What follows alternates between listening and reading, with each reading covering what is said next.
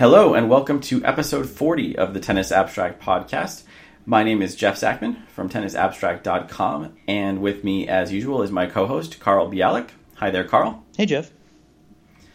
Great to have you with me as always, Carl. And this is a notable episode for us, number 40, which is a round number and means we've had 39 episodes before this. I don't really know why that's so exciting, but hey, it's further than we might have thought we'd get a year ago when we weren't recording very regularly. So I hope listeners are enjoying our more regular podcasts. I know we're enjoying these conversations happening more than once every couple months. So this is a big week in tennis, or in between some big weeks. And even just today, we're recording this on Sunday the 11th.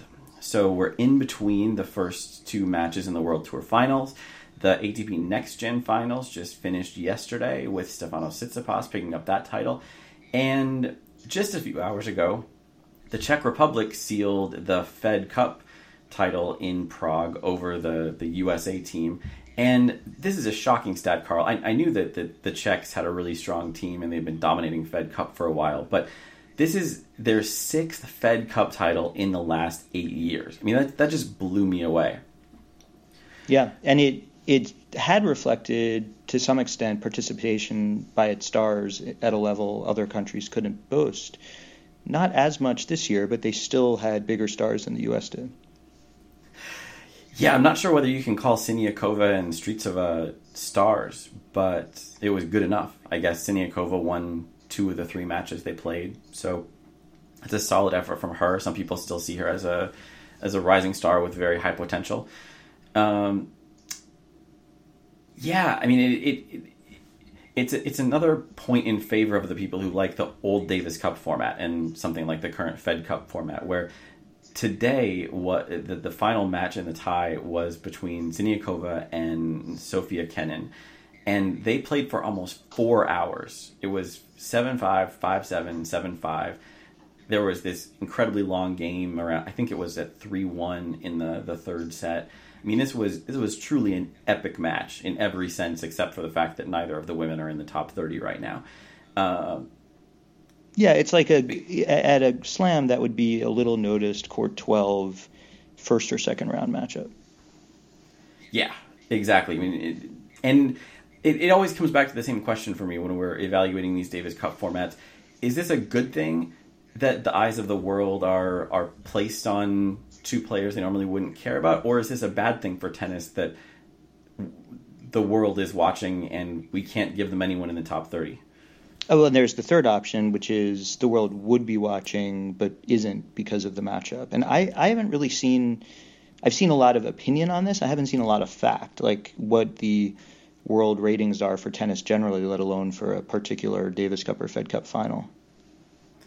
Yeah, the only time you really see ratings reports, or at least the only time I end up seeing them, is really just slam finals. And there's some influence there of having a big star in a slam final, but it's not always predictable who qualifies as a star. I think the Osaka match got really, really good ratings, and you had Serena there, but Osaka was unknown to most people at that point. I mean, I don't remember the numbers well enough to speak intelligently about that, but you're right, Carl, that there's a lot of speculation about what is good or bad for tennis or good or bad for ratings, and at least for us on the outside, we don't know what that data is. I'm hoping that people making decisions for the ITF and WTA and so on, they actually have these numbers, so they're making decisions with at least some data in front of them. But even with the Osaka Williams example, do you remember if what you saw was U.S. ratings or world ratings? I think I've seen both. Okay, but you're right. I think the U.S. ratings are a lot easier to come by, and certainly if you look at who you and I are following on Twitter, for example, it's probably heavily skewed toward U.S. journalists. At least in my case, ESPN tends to publish those numbers. I don't know whether equivalent British channels or Eurosport, if they have a tradition of publishing numbers like that at all. Now, Carl, you saw Kenin at the U.S. Open, is that right? Yeah, I think this is now going to be the second episode where we try to make something of what I learned from one match. And it's ironic, Well, but I think the two hosts of this analytics-minded podcast are as vulnerable, if not more so, than the average tennis fan to being swayed by the match they happen to watch. well, okay. This is not what my follow-up question is going to be, but you sent us headed in a direction I've been meaning to bring up for a while. Because I remember a few years ago I wrote a piece after the first time I saw Frances Tiafoe, and I think a lot of us are still struggling with what to think about Tiafoe's sort of unorthodox game and what his ceiling is. But I wasn't a fan the first time I saw him, and I said that, and I think I acknowledge there's lots of room for growth and changes and coaching and all that stuff. But the direction he was going then, I didn't think was all that promising. So maybe we can already say that was wrong. But a couple people levied the complaint that I was operating on I was working with a small sample size, which if you're making match by match judgments, then yes, it was a very small sample size. It was one match. But if you're saying things like Tiafoe has a funky forehand, then I don't know. I probably saw him hit 100 of them. I mean, do you think there are cases, Carl, where if you do see one average match, you can make some reasonable conclusions about a player? Certainly about technique. I mean, it's really unlikely that he would suddenly have a very different forehand in the next match or 5 matches later. The broader conclusion of what that says about his game becomes a little more tenuous, because he wouldn't have gotten to where he already was without some unexpected yield from that shot or unexpected game management around that shot. But I'd still probably rather hear your opinion based on one match of a player than most opinions based on 10. There's going to be some diminishing returns as well. Yeah, and as you've pointed out on many podcasts, Carl, that some of these questions we talk about are things that at least in theory can be answered quantitatively. And in that case, let's say we were able to develop a good stat of forehand quality, or let's say forehand effectiveness, like my backhand potency stat that I rolled out, I guess, almost 2 years ago now. If we knew that stat was reasonably good at reflecting what it says it is, then we could take players that we have that stat for, say, 100 matches for, and get a sense of what the variation in that stat is. And I mean, I don't know how much a player's shot qualities vary from one match to the next, but that would be an interesting question to answer that maybe we could get some numbers on. Yeah, I mean, I think there are so many players who have some kind of an unorthodox shot or do something differently than convention, even if it's something that maybe used to be the orthodoxy. And it works for them because they've been hitting it that way for 15 years. And where, let's say, a very flat shot can leave us kind of stunned and often awed in a good way, because it looks like there's so little margin. But they have so many reps hitting that shot that they can actually consistently clear the net by that small amount and still place it in a relatively precise part of the court. And it wouldn't work for everyone, but it works for them. And it's part of what makes tennis so much fun. Yes, and that actually gives me reason to digress even more with something I've been meaning to ask you for a few weeks now. You and I both, I think, really love variety in tennis. I mean, we get excited about people who approach the net more than average, or hit more slices than average, or even just have one-handed backhands. Really do anything out of the ordinary, especially since it seems like these days tennis has become increasingly homogenized, and a lot of players don't do almost anything out of the ordinary. And you also hear commentators talk about this a lot. I think that the average tennis commentator is on the same page that we are, that they love variety, and both in specific cases of players who display it, and also just in theory, they think variety is better than no variety. But when it comes to results, do you think there's a benefit to having an unusual game or an unusual shot, other than, I mean, having the ability to vary things or giving opponents a look that they don't see very often? I mean, do you think that is more valuable than the potential disadvantage of not using the standard shot that has been proven to work for maybe 80% of the other players on tour? Man, that's so tough. It's funny, you saying 80% makes me think the higher that percentage rises, the more advantage the other 20%, maybe eventually 15, maybe eventually 10% get, because it's less likely that their opponent on any given day has seen anything like their game anytime recently. So, the more, it's sort of like the lefty versus righty balance, and some of that is just balanced by the natural occurrence of left-handedness. But in terms of getting an additional advantage of being a lefty when facing a righty, or even when facing a lefty, it depends in large part on how prevalent lefties are on tour and how often their opponents have gotten a chance to play a lefty.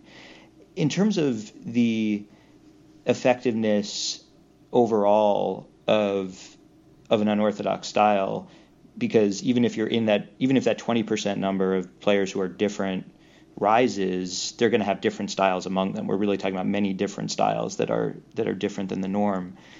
It's such selection bias. Like, is it worth it what they give up by not doing what's more conventional and more tried and true? And it probably is for them, but it could be that there are players who at 15 just weren't cutting it anymore and stopped playing competitive tennis, switched to a different sport because their funky forehand just wasn't getting it done in matches as their opponents got bigger and stronger and more used to the more conventional forehand. And we don't hear their story. So I don't really have the denominator. My guess anecdotally is that it is worth it, because it sounds like there are very few players at the juniors level who are doing anything unorthodox. There are very few coaches who are risking teaching something unorthodox that may make them look stupid. And yet we still see unorthodox players coming from the juniors ranks. So maybe it is worth it on balance. Yeah, that's an interesting point there, that coaches are going to be very risk averse. You're never going to lose a job or have someone say that you jeopardize their kid's future if you teach them the standard professional game, or whatever the standard coaching script is for elite players at that age. But if you do decide that someone has the specific set of skills to become the next Monica Niculescu, that's going to be a really tough sell with probably the player and probably the parents and almost definitely the National Federation, even if the results are there. So yeah, there are forces that are, like, maybe once you get down to 20% or 10% of the pro population having some minority tactic or shot or something, then it rapidly approaches zero. One case where we have something more like the denominator is serve and volleying, because some of the players who used to serve and volley more are still around. They don't serve and volley as much. A lot of players who have good net skills and good serves choose not to serve and volley at all. So we do have the opportunity to look at how players, how often they win points, both serve and volleying and not serve and volleying. I guess the underlying training and coaching they received as teens might have some effect on that, since what Taylor Dent got as a teenager is probably very different than what Daniel Medvedev got as a teenager a few years ago. So maybe it's still not a true apples to apples comparison, but that's an example where the unorthodox variety side of the argument, players can still switch to that easily, at least sometimes, but it still seems to be going away just as quickly. And do the stats say they're making the right tactical decision?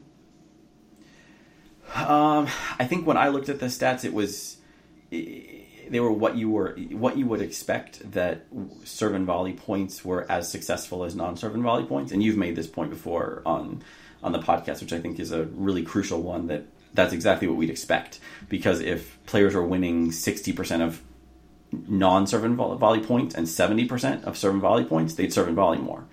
The equilibrium would be to get to the breakdown where they win the same percentage either way. It's just not the case that for every athlete in every sport they are going to find their equilibrium. Yeah, absolutely not. And serve and volley is a tricky one, because when you originally made that point, it was something to do with I think it was rushing the net within a point. So you have these variety of situations where an approach shot is an option, and some of them are very obvious, some of them are very risky. But with serve and volley, you're starting from the same point or the same position in every point. So if you consistently win 70% of serve and volley points and 60% of non-serve and volley, you would always serve and volley, unless there's some benefit to the surprise of doing one or the other, and maybe there is.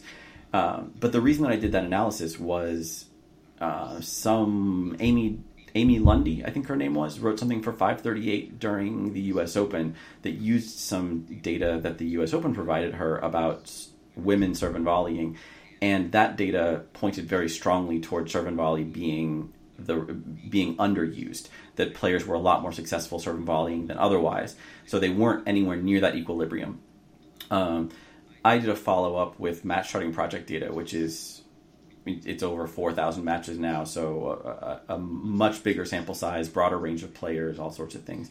And I found that it was pretty close to equilibrium. And I think part of the problem, I've looked at a few of those U.S. Open matches that the U.S. Open's data were based on, and they were counting some kind of questionable things as serve and volley. So, for instance, in Serena's semifinal and final, she had a few points where she would hit a big serve, get a weak reply, and do a late net rush and swat away a swinging volley or something.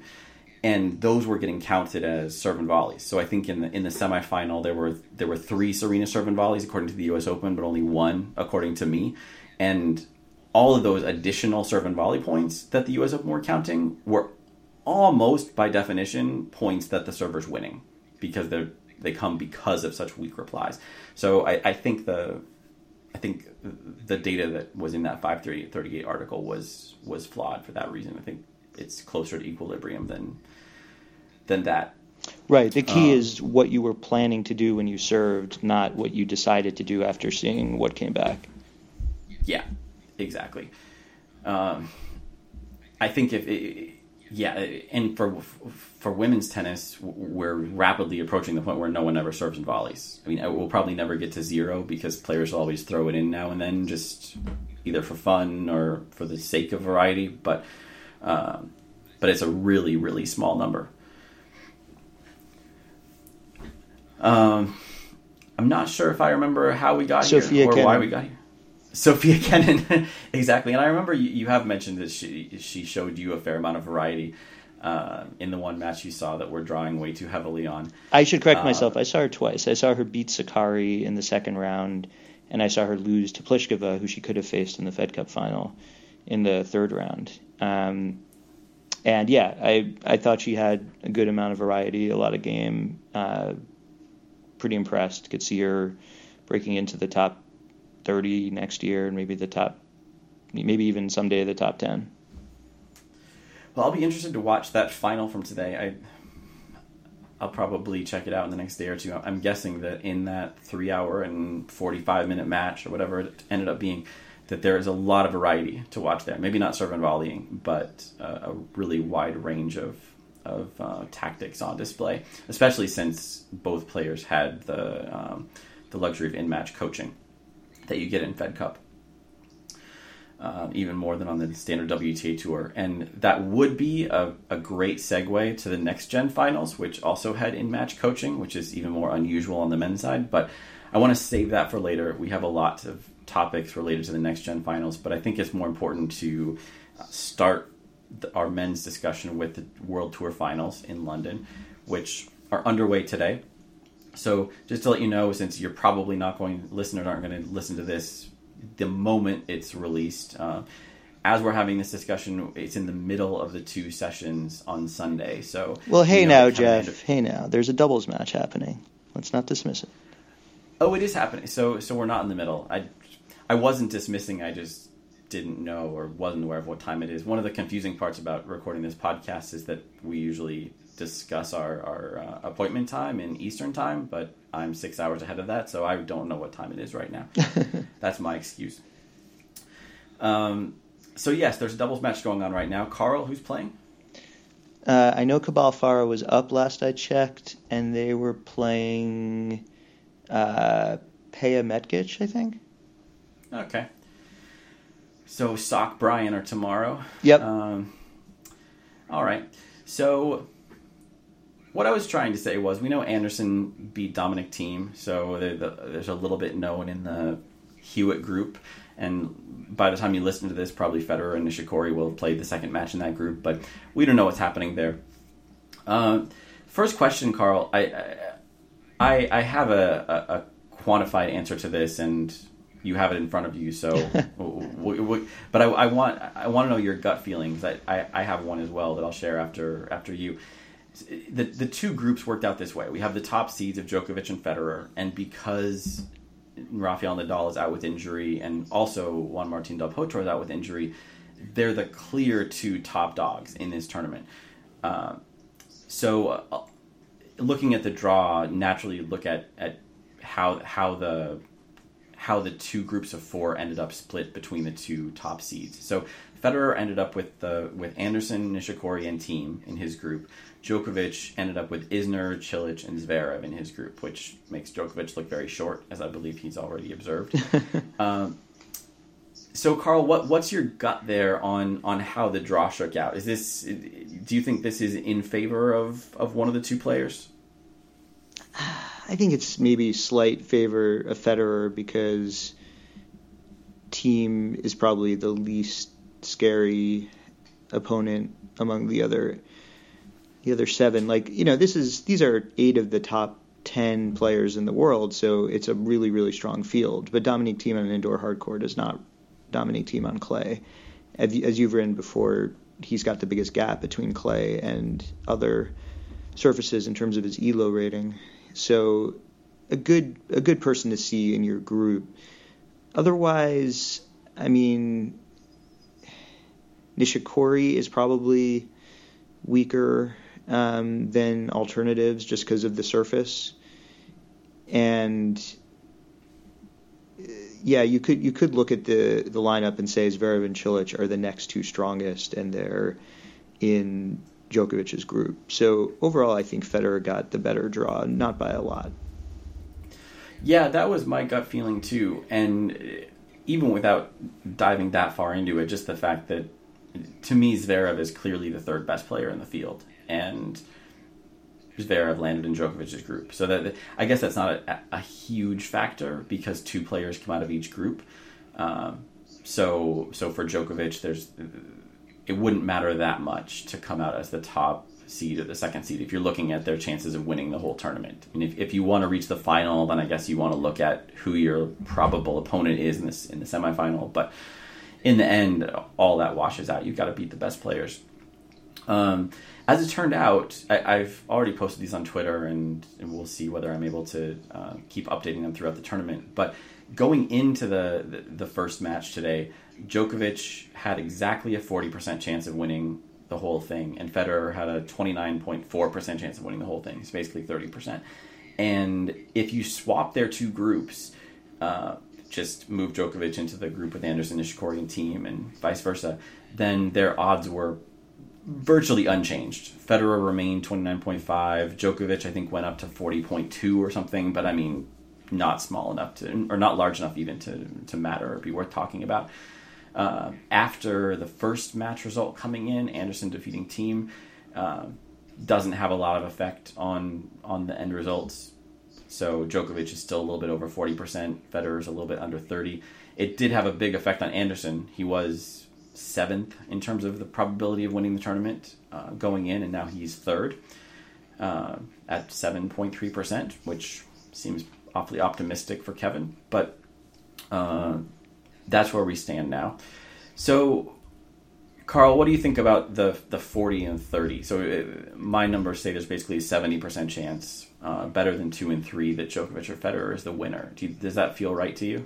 70 feels right. I would give Djokovic more and Federer less. Like, I think ELO still hasn't caught up to the reality of Federer. ELO has a long memory, which is good. For this prediction, I mean, I guess this is something we can empirically check whether it should, for forecasts, be weighting more recent events more heavily. My entirely non-analytical, stupid gut says that Djokovic's gap in probability of winning the title over Federer is more than 10 percentage points. Is that because you think that Djokovic is better in general and is more likely to beat everybody else and get there, or because you think in the head-to-head Djokovic has a bigger edge? Almost entirely the first. I mean, the head-to-head would only come into play if they met each other in the knockout stages. Looking at your odds, it looks like there's about a 30% chance they meet in the final, and I guess there's some additional chance that they meet in the semifinal. But I wouldn't put... I'm not going to weight the very few matches they've played all that heavily against each other, but they've played a whole lot of matches not against each other since, I don't know, June, and it's pretty clear that Djokovic has been far better. Against the tour in general? Against the tour in general. And yeah, I was going to say that. Assume against the other 6 guys in the tournament, but I don't remember off the top. Yeah, I think for Federer, the Anderson match is going to end up being really important. That's the only one that should be dangerous. I guess Nishikori can always have a great day and threaten him, but Anderson's the guy who could win despite not being as good. I mean, we've seen it happen in a high-profile match in London already once this year, so there's no reason it couldn't happen again. And I said I look at Zverev as the clear number 3 player in the field. Going into the tournament, my probabilities were not that clear. I mean, before the Anderson team result, there was a very small gap between Zverev, Cilic, and Nishikori. And now there's still not that big of a gap between Anderson and those 3. I think when I asked you this question a couple weeks ago, you voted for Zverev as the potential surprise winner. Do you still think that he's the third favorite? Yeah, I mean, I think it's within this context of 2 guys in the tournament have a greater than 2/3 chance of winning between them. So third favorite means among the scraps that the other 6 are fighting for, one has slightly more. But yeah, I like Zverev, although I think your forecast rightly reflects that, hey, one guy is now 1-0, and that matters a lot, so now he's the third favorite, Anderson. But going into the tournament, Zverev seemed right. Certainly Zverev beats Cilic tomorrow, that seems right. Yeah.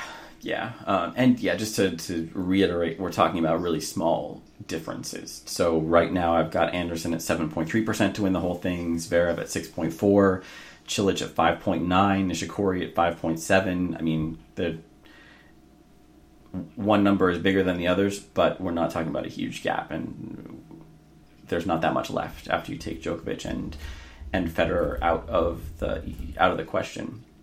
So let's talk about the event in general. I'm forgetting at the moment, but Carl, am I right that next year is the last year in London on the current contract? I'm not sure myself. That sounds right. Okay. And do you know when the first year was? I don't remember, but it's a 5-year deal, and I think they've renewed it once. That sounds right. Yeah, so I think it's next year. Reporters have been asking these guys what they think about it, and I think Federer comes down on the side of it's great in London, let's keep it in London, and Djokovic says something politically friendly about London, but then says he likes the idea of the event moving around. What do you think, Carl? I mean, we've seen it in London for a long time. It's been successful there. You've had the opportunity to attend a couple times. Do you think it functions well as a permanent feature in London, or would it be better if it moved around? I like the idea of moving it around. I mean, it's the highest profile event that the tour commands, and they can do a lot with it. Like if your goal is to make the players happiest, they're almost all European. It's kind of nice being in Europe. London really does put on a good show, and it's a nice touch that they take the ferry out there sometimes, and they have a very glamorous gala before the event, and London is such a center for tennis. So there's a lot of attractive things about it, but it just seems like London already has a slam. Europe already has so much of the tour. There are growing fan bases around the world. Why not spread it out? And and use it the way the ATP used to use it, the way the WTA uses it now. Again, this is Jeff and me with no inside information speculating. Maybe they get such a good deal from London, or clearly get so much more money in other ways by being in London that there's just been no offer that can compete. But I hope at least they're constantly looking at alternatives and considering them. Asia doesn't have a slam. I guess the Australian Open is the slam of the Asia Pacific region, but it's not quite Asia. You could imagine going to South America for a few years and bringing like a top tennis event to Argentina, or another place that's been very supportive in Davis Cup. There are a lot of places that don't have any of the biggest events in the sport that would probably embrace it, and maybe that would boost interest. Yeah, I agree with you there. You're certainly right that Europe has a huge percentage of high-profile tennis events, which is nice for those of us who live in Europe. Not so nice if you live somewhere else, especially in the U.S., which has steadily hemorrhaged a lot of tennis events in the last decade or two. One thing I wonder as well when we're looking at what should happen with the Tour Finals, I think I'm right in saying both the ATP and WTA award the Tour Finals location in 5-year chunks, right? So London's it's had 2 of those 5-year deals, but then the WTA had Singapore for 5 years, and they just, this year, almost a year ago now, they made a deal with Shenzhen to have their Tour Finals, I believe, also for 5 years starting next year. That's a really big contract, and it represents a huge commitment, even just from the side of the sport, to say we're going to have our year-ending celebration in Singapore or Shenzhen or London. That seems like it would be a really hard sell to move to Buenos Aires, which only has a 250. Not a whole lot of other big tennis events in the entire continent. Do you think it would make more sense in this concept of spreading the wealth, creating opportunities in other places in the world, if it wasn't in a different location every year, every 2 years, or something like that? Yeah, that would allow for bigger risks and for bigger risks in location and less risk if a location doesn't work out, because you can get out of it pretty quickly. You could even imagine some kind of like competition or incentive-based system. I don't know exactly what it would be, but something that reflects like how successful the local tournament or the local tennis community is. I mean, imagine if it's a different federation, so it never happened, but imagine if the Davis Cup winner got to host the World Tour Finals the next year, since they can't host Davis Cup Finals the same year. Anyway, that's cockamamie, but something that would add some excitement to the location, and maybe the site could even have a say in the surface as well. Yeah, that brings me to my next question, which you very cleverly foresaw because I wrote it down and shared the document with you. I can read. So it's been on hard court for, I don't know, forever. I'm not sure how far back the Tour Finals goes, or if we are talking about other events that are sort of the same concept. Those haven't always been on hard court, but for as far back as any active player has been playing, the Tour Finals have always been on hard courts, and they've mostly been indoor. Maybe they've all been indoor. I'm not sure. And that's something that we only see for a couple months out of the year on tour. A lot of great players, like, of course, Rafael Nadal, they haven't built their resume of being one of the greatest players of all time based on their indoor hardcore prowess. So it doesn't seem quite right to say that the year-end finals, which at least implies some sense of a year-end championship, should be only on one surface. So, yeah, I mean, do you think it's basically a question of, do we want continuity or do we want surface fairness? So, I mean, Carl, would you be more interested in this event if it was on at least occasionally on different surfaces? I don't know whether it'd be every year or every 5 years or whatever, but if there were the potential for it to be clay or grass or something? Well, there's a lot of variables to consider. Like, if you put in the Southern Hemisphere in November, maybe it's still not summer, but maybe it's a little easier to be outdoors or have a different surface. There's so many oddities about this tournament that contribute to this perplexing question of surface. Like you mentioned, it's called finals, and it is the last event of the tour season, although you still have the Davis Cup final. And it's in no other way, it doesn't determine anything. Like, it's not like the winner is number one, or the winner has gotten a Grand Slam, or the winner is by consensus the best player of the year. The winner last year was Dimitrov over Goffin, and I don't think that changed anyone's perception of how 2018 went, about how 2017 went. So they're trying for something that then suggests it should be fair in some way if it's going to be a year-end championship. I think the reason it should be fair is not that it's called finals or that's the year-end championship. It's that it is already kind of unfair that only 8 players get to play for this bonanza of ranking points and prize money. And among them, it can get pretty unfair if, like, the surface way favors one over the other, because then that guy gets to use those ranking points for seedings the next year. So if I were Rafa, I would be pretty annoyed that for all these years of competing against Djokovic and Federer, I get to watch them rack up more points than me at this event, even if I'm coming in as the better overall player because of the surface it's played on. On the other hand, it probably should be on the surface if it is where it is in the calendar and where it is, which is following a European indoor hardcourt season. So I think if it didn't have so much of an identity problem, it would be easier to answer the question.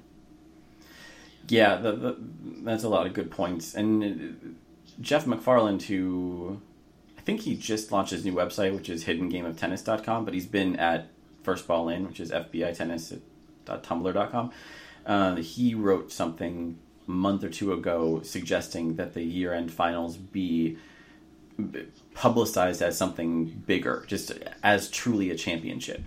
And it comes down to some of the same discussions we've had in the past about the rankings against the race. And midway through the season, the rankings make a lot more sense because they reflect a full year of data, but the race can in many ways be more interesting. I mean, just because someone is number one in the race doesn't mean we're appointing them the greatest of all time. Just like if a baseball team is leading the standings on June 1st, they're not necessarily the best team of the year.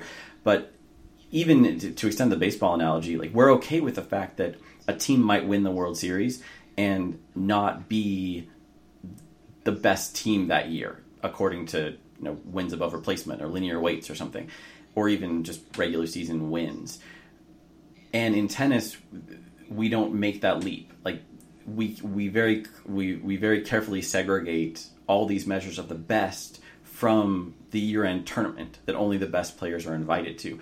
And I'm not sure if I'm totally on board with this perspective, but I really appreciated the argument he made that why don't we just say the player who wins the year-end finals is the champion of the world that year? Because we have 4 slams and baseball doesn't. That's part of the reason, yeah. Although slams do give some degree of preference into the tour finals. It normally doesn't make too much of a difference because they're so highly correlated with point totals, ranking point totals. But the system pretty much ensures that if you win a slam, you're getting into the tour finals. But I mean, yeah, the slams are so high profile, and there's not a parallel in other sports to that. But I think you identified it as an identity crisis of what this event is, and if we, even acknowledging the limitations, if the tours would just say this is our year-end championship, like the winner of this is the winner this year in a broader sense, then that would address that identity crisis, and it might lead us to better answers for some of these other questions. Like, if we really were giving it that much more weight, then maybe it would be more important to have it on clay sometimes, or move it around the world, or I don't know. It might have made it clearer that we needed to have a free week between Paris and London, which we do now, but for many years we didn't. It might make more sense if we could answer the question of what it is in the first place. Jeff, how about the venue has clay, grass, and hard, and in each match, flip a coin. One player gets to decide which surface they play. You would watch that? Yeah, that would be interesting. Maybe this is more a next gen idea than a Tour Finals idea. Well, that's a excellent segue right there, since we do want to talk about the next gen. And I was pretty skeptical last year, and I was not well connected to the internet and the rest of the world and streaming video last year, so I didn't get to watch any of it last year. And I'm paying more attention this year. I watched the final between Tsitsipas and De Minaur, which was a pretty entertaining match from yesterday. And I'm not on board with all these rule changes. I probably lean to the stodgy side when it comes to tennis traditionalism, but I do like the idea that the ATP has sort of decided that next gen finals is like Carnival. Like, they're suspending all the rules, they're going to mess around with what they can do, but at the same time, it sort of makes the rest of the calendar safer from meddling and tweaking. If we just say, we're going to use this as our sandbox and see how it works this 1 week of the year. And I'm kind of surprised that no one had ever done that within the tours before. I mean, the World Team Tennis has always kind of served as that sandbox, but it's not affiliated with the tours. So I'm not sure if it serves the same kind of function. But Carl, I think we talked about this a little last year, if I remember right. But with another year in the books, I mean, you're generally more in favor of experimentation and different rule formats and that kind of stuff than I am. I mean, what do you think about the format as a whole so far? In general, I like it, although it seems like they didn't change much this year from last year. Like, the sandbox stayed untouched in between. Is that right? They tweaked a few things. The big one in the press has been the towel rack. So ball boys or ball kids don't handle towels anymore. And the other one, I think they changed the Hawkeye-based video review. So it's still automatic line calling, and in addition to that, then they automatically show close calls on the big screen, like the same way that Hawkeye shows them, but they show it almost instantaneously. So you have an additional level of the chair umpire and the players being able to confirm what they saw. But apart from that, yeah, you're right. It's basically the same sandbox as it was last year. Yeah, I like some of it. I like all of it from the philosophy of let's try some stuff out. There's specifically the scoring system, which maybe we'll get to, which I like as something to try, but don't think is the answer to tennis's problems that it's been looking for. Yeah, let's talk about that. So you would probably know better than I would, Carl. This is basically fast four, right? The way they play. Is it? I don't know whether there are varieties of fast four. Is this like true canonical fast four tennis they're playing? That's a great point. There might be something slightly different with how they do the tie breaks. Like, I think they're playing full tie breaks. Yeah. And I don't think that's how fast four is supposed to work. But otherwise, it's fast four. Okay. So if any listeners aren't familiar with this format, I totally understand and sympathize with you. So let me give you a quick rundown. The way they're playing at the Next Gen Finals is best of 5 sets, but each set is only to 4.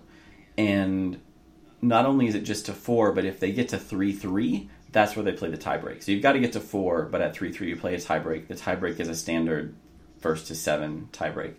And then the individual games are no ad. And unlike doubles, the deciding point is server's choice to go to the deuce side or the ad side. And then another minor thing is there are no let serves. If it clips the let cord, it's still in play, like a regular shot. I think that pretty much summarizes it. And yeah, we've seen it tested a little bit. I think there were some fast four exhibitions in Australia around the Australian Open a couple of years ago. I think maybe some juniors or amateur leagues are using it. And the argument in favor is that it creates more excitement. And that's one of the arguments. Another argument is that it gives people fresh starts more often. So if you lose the first set in a standard, ATP or WTA match, then you're down quite a bit. But if you lose the first fast four set, you're 20 minutes in, you've got a long time to come back. Carl, you already said something that suggested you weren't really sold on fast four as a solution for the tours themselves. What makes you skeptical about it? Yeah, I just don't think that it's what you give up makes it worth it. That it doesn't speed things up that much. Certainly, if you're using it to go best of 5, then raises the question: why not just do best of 3 sets to 6, and you'll be similarly situated. And there's something about you're cutting off the end of sets and the end of games where things get exciting. You're kind of short-circuiting those, and you're leaving the parts of the set that are kind of boring. Like if it's 3-3 in a set, those subsequent games, whether they're 3 more or 6 more, are going to be pretty exciting because we're closer to the end of the set and the set is very close. And when you get to deuce in a game, any subsequent points are going to be exciting because they're going to be deuce or a game point for someone. So it just seems a little perverse to cut those short. I want to come back to the no ad case in a second, but at the game level, you said they're essentially cutting off the end of sets. Don't you think that they're basically cutting off the beginning of sets? Like, if you think 3-3 is exciting, why is 1-1 not equally exciting in this format? I see what you're saying. It's as if they're starting at 3-3 or 2-2. Yeah, that's true. Maybe it just doesn't feel that way because of the numbers. I mean, when men play this format, especially on fast courts, as soon as there's a break, it feels a little dull because there's very little time to come back. Like, it seems like a very rare event. Maybe that's not something worth keeping because it's also rare in a set to 6 as well. Yeah, I'm not sure. I mean, now that I've sat through an entire fast 4 match and thought about it a little bit more, I am curious about some of these things and whether we can quantify them. Because one of the first pieces I wrote for The Economist, I think it was maybe 2 years ago now, was basically about the excitement level in the doubles format. So in ATP doubles, they also play no ad, but they play standard sets to 6. But then the final set, if necessary, is determined by a match tiebreak, so a tiebreak to 10 points. So I think more of the consideration in doubles is to make sure the matches don't go too long. They aren't thinking about optimizing for excitement exactly. But you could make some of the same arguments that people make for fast 4, that the games can't go on for that long. You get more excitement in those situations. You get some very high leverage points at the end. But when I ran the numbers and looked at hypothetical matches basically I took an entire tournament's worth of matches as they'd been played at a Masters tournament and took those same players and simulated matches in the doubles format. So you get deciding points, you get the match tiebreaks, and then I looked at the leverage or excitement of every point based on the potential swings and win probability. And the aggregate stats for excitement in the doubles format were worse than in the singles format. So yes, deciding point is very exciting. Yes, 8-8 in a match tiebreak is very exciting, but you only get a smaller number of those compared to the traditional singles format. And as you were leading toward, Carl, in the traditional scoring system, having to win by 2 means games can go on for a long time, and maybe sometimes it gets boring. But at least in theory, a game with 5 deuces is very exciting. I mean, the leverage in terms of the effect on the entire match is very high, and you can get 10 points in a row with very high leverage, a lot of tension, a lot of excitement. And in fast 4 or the doubles format, you get maybe 2, and then it's over. And that's what you're giving up when you adopt a faster format and get some other form of excitement. And I wonder if, again, building on what you were saying about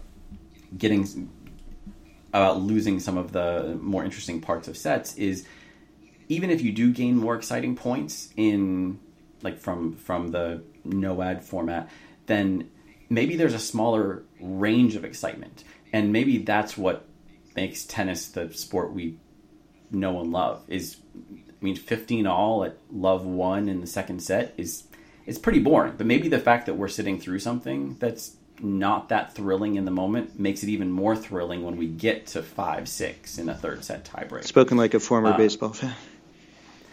Yeah, I realize that sounded very baseball fan coming out of my mouth. But, I mean, the whole world watches football and soccer, and that's not very exciting. So, wow, way to alienate all of our 7 listeners. Send your responses to @Carl Bialik on Twitter, everyone. Go ahead. I don't check Twitter. I just want to put in a plug for a different format. I host a different tennis podcast called 30 Love because everyone should have at least 2. And my latest guest was Mark Milne, who's proselytizing the virtues of what he calls 30-30 tennis. And he has very specific cricket-derived reasons for calling it that. He's Scottish. And his idea is to start games at deuce. I'm sorry I said it that way, Mark. I know that you say start them at 30-all, but they start at deuce effectively. And then see what happens from there, and otherwise do exactly what the standard rules of scoring of tennis say you should do. So it's sets to 6, at 6-all, play a tiebreak, and so on. And I just tried it today for the first time. I was immediately intrigued when I heard about the idea. And it really does make every point count. I think every point from deuce on is exciting. I mean, sometimes the quality of the point isn't, certainly at the level I play. And there was something crudely satisfying about the sets ending in scores that sounded familiar.